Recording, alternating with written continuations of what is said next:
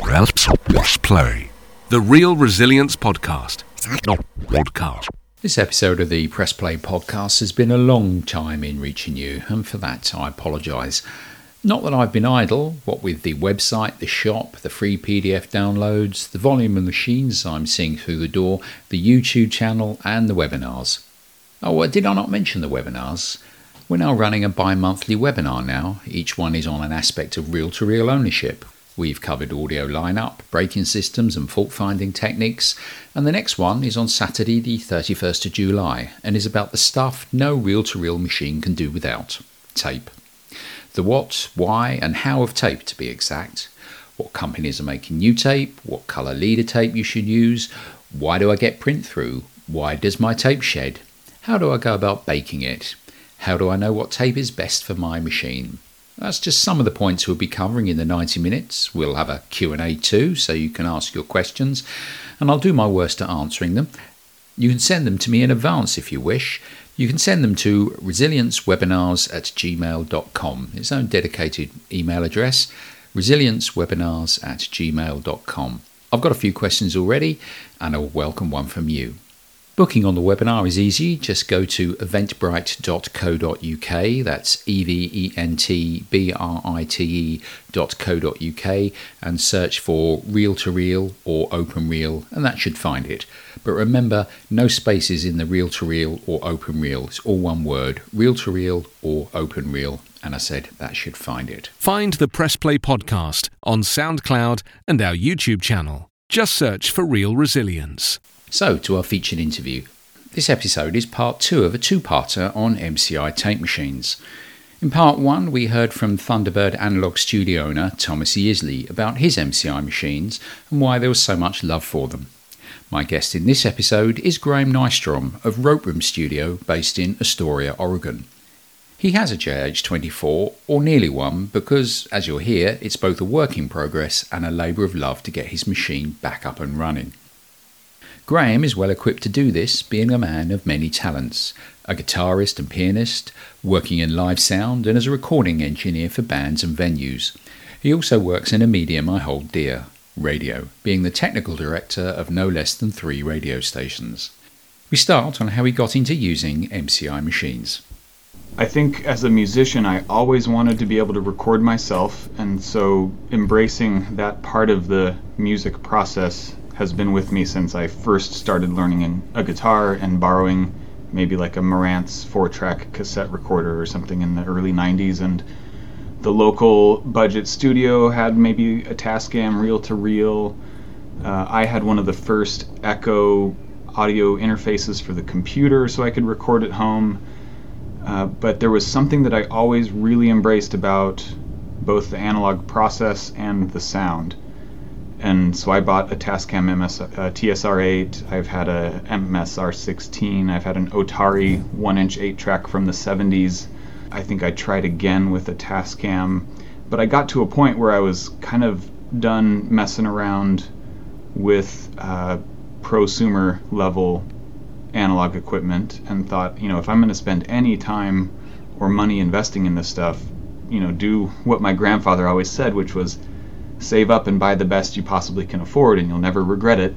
And so I started really doing the homework on what people like, what's easy to work on, what has parts readily available, because they do require maintenance, but sort of unequivocally, mostly through surfing the Gearslutz threads about tape, it all kind of came back to MCI over and over again, and I think Studer has sort of an affordability issue with me. And so I saw an MCI JH16 with the 114 transport come up on eBay, and it was a risk. I didn't know the condition, I didn't check it out. I figured it would need a lot of work, and boy did it need a lot of work. But I've really enjoyed getting to know the machine, from the power supply to the audio cards to the deck, just every aspect of it. I think it's just fun for me to know that, but also just to know that this machine, with its big input and output transformers and its history, is just going to do everybody all sorts of favors in the studio sonically. So I love the MCI tape machines. You beat me to my next question. What machine do you have? Yeah, so this is a late 70s. It's the non-choir version, which means I sort of tell clients just plan on not punching in a lot. Try to get whole takes of songs. And so the choir stands for Quiet Initiation of Record. It was a technology developed on their bias cards where they would sort of do a crossfade instead of a hard start and stop with the signal. And it made punch-ins much more controllable and quiet and clean and accurate. So that was kind of a step forward that MCI took shortly after my machine was produced. But my machine does have the transformer inputs and outputs. It's got the 114 deck, which means it's got the DC motors instead of the AC motors. Early JH16s had AC motors, much like the JH110s you mentioned, right? Mm-hmm. Does that sound right?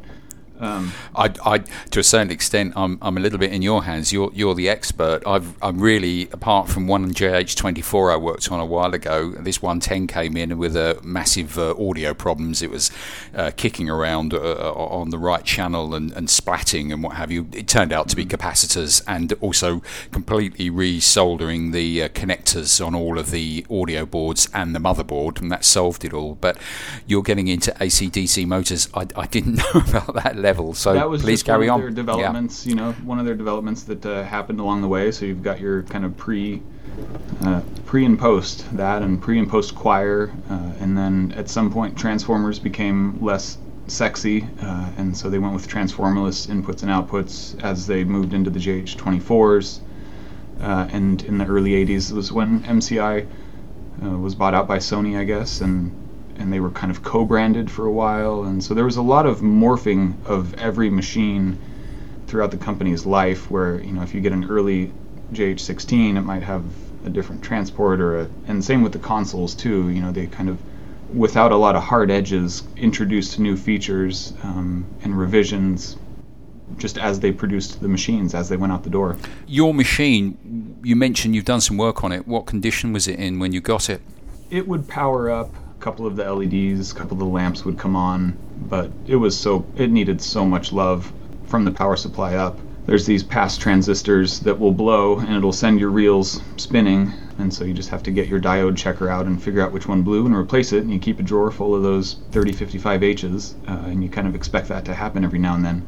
But it's also kind of like a 5-minute fix too, if you know what to look for and where to find it. But yeah, so power supply rebuilds, chasing down a lot of bad solder joints, a lot of cold solder joints. That was one of the, there's a couple of unfortunate things that happened in the MCI manufacturing process, which is supposedly they would often leave the factory with cold solder joints. I don't know if it was the recipe of solder they used or that they were using a wave printing solder machine or something, but that was never ideal, and the Molex connectors were a cut corner that impacted their reliability and longevity. But that's a known issue, and you just, you resolder it, or you do a workaround. And so a lot of these machines that have been around for 40 years plus have had some of those problems addressed by this stage, and I think I got one that maybe just hadn't seen much of that maintenance throughout the years.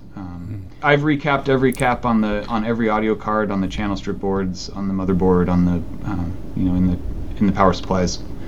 So trying to get it back to stock, trying to get it to function like it did, the day that it rolled out of the factory. As you were saying about all these issues, please don't think that was probably something on MCI's build quality. I mean, the machine, 40 years old at least, and any piece of electronics is going to suffer from age related. You mentioned you changed the caps on it. Of course, they're all going to fail over time, and that's no disrespect to the MCI machine. You mentioned about the Molex connectors, and the thing that struck me about when I was working on the amps of both of them, both the JH24 and the 110, is that there seems to be with MCI both a simplicity with like those Molex connectors and the audio amp cards, the bias amp cards. You look at the circuit diagrams, there's not a lot to them. You compare them to Studas and perhaps even Tascam's machines and Ataris, but the sophistication they actually, the functions you get on the machine, the edit function is so smooth on it. It seems to be a strange combination of simplicity and complexity. What's your take on that? I think that's a great way to put it. I think that different designers have different end goals, and some of those goals may serve the musicality or the ease of use, or and so do you want a machine that has a lot of functions, or do you want something that's a little bit more plug and play and easy to work on and forgiving? And so I think MCI, like Neve, was just very focused on the sonics above everything else. And then also just the application in the studio. They invented the autolocator, which was a pretty big deal. The Otari that I mentioned that I had didn't have an autolocator, and you just put little marks on the reel and you'd watch it spin until you felt like you were close. And but that definitely changed the game. And so just so much innovation at the company. And Ian, if it's okay to walk back, something I wanted to mention right from the top is that everything that I know about MCI, I want to pay homage to the gurus, Steve Sadler and Randy Blevins, both out of Nashville. And we lost Steven just a year or two ago. And so Randy, continues to be a great source of institutional knowledge and technical support. Just want to pay tribute to those two who really are the ones who know the deal. Concerning words from my guest Graham Nystrom relating to the loss of knowledge of supporting the open reel format. It's something everyone with an interest in them should be concerned about. None of us are getting any younger, and we should all do our bit to pass our knowledge on. We'll hear more from Graham soon. Find Real Resilience on the web at realresilience.co.uk and on our Facebook page, Real Resilience. So what else have we been doing here at Real Resilience? Well, a project that started for my own use to support owners of machines was to compile a list of people and providers who are making new items for reel-to-reel machines, be it pinch rollers to reels to new meter displays. It doesn't matter what they are or where they are in the world.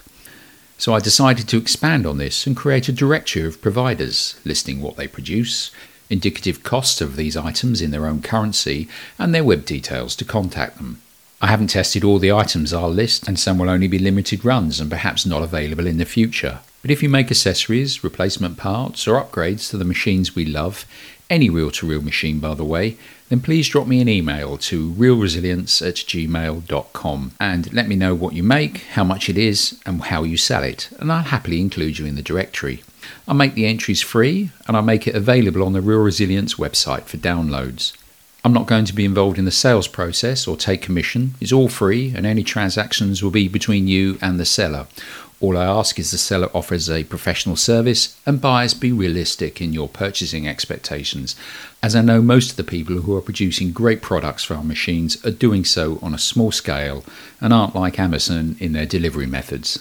I've already added a number of entries, mainly on products I have used, and we'll get it on the website in time for the next webinar. Back to part 2 of our interview with MCI JH16/24 owner Graham Nystrom.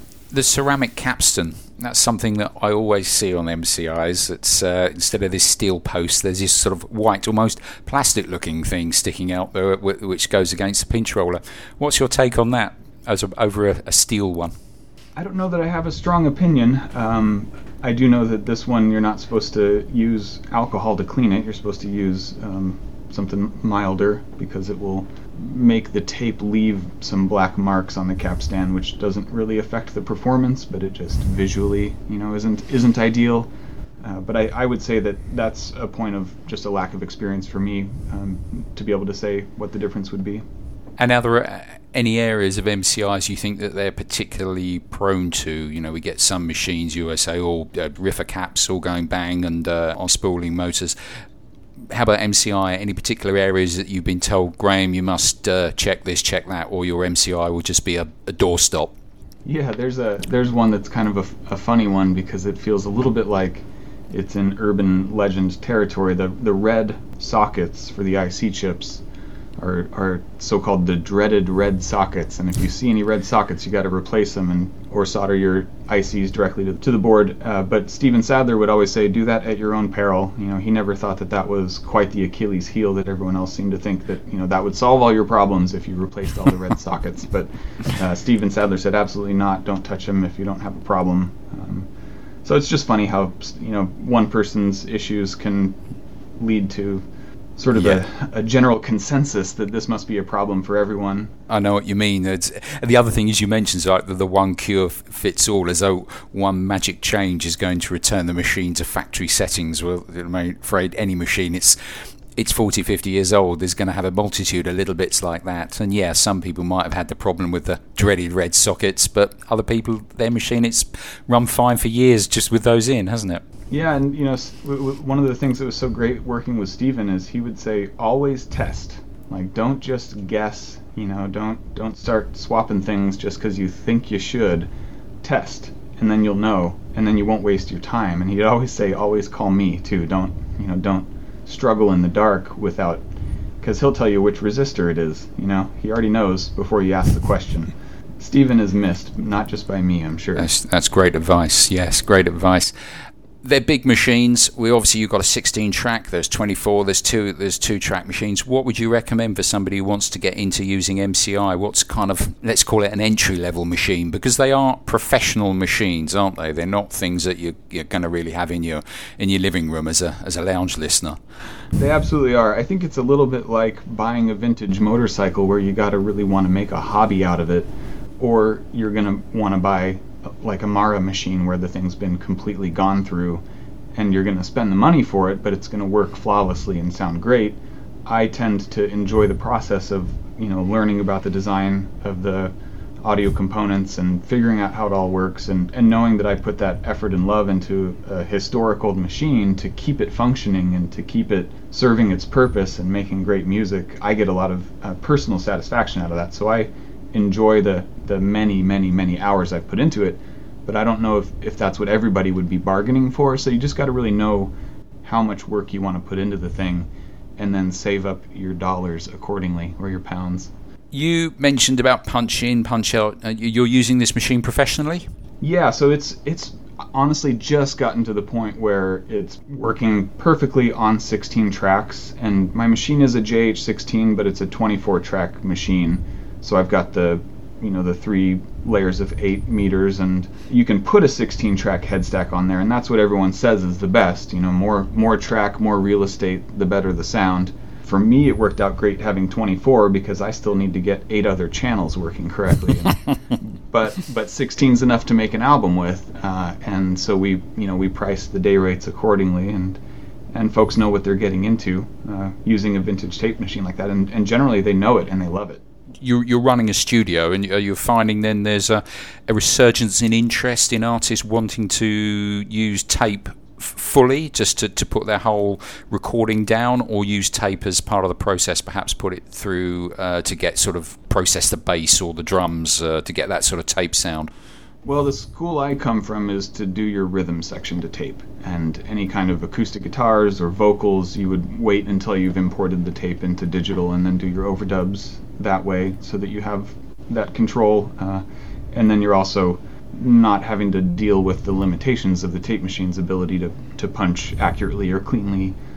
So getting those rough tracks of drums, bass, electric guitars, I think piano sounds amazing to tape. It all sounds great to tape, but then if you can change the workflow when it comes time for the nitty-gritty overdubbing and editing, it's nice to move that over to digital at that point.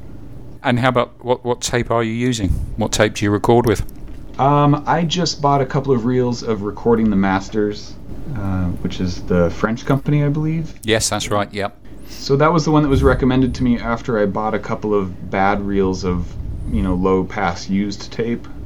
I've got a reel of 456 that doesn't have sticky shed syndrome, and it works great, but it's the tape I've been using over and over and over again to get the machine working, so I wanted to have a couple of clean reels for clients coming in. So this Recording the Masters one just seemed to hit the right marks. I can't bias my machine for +9. It'll only bias for +6, or else it can no longer fully erase.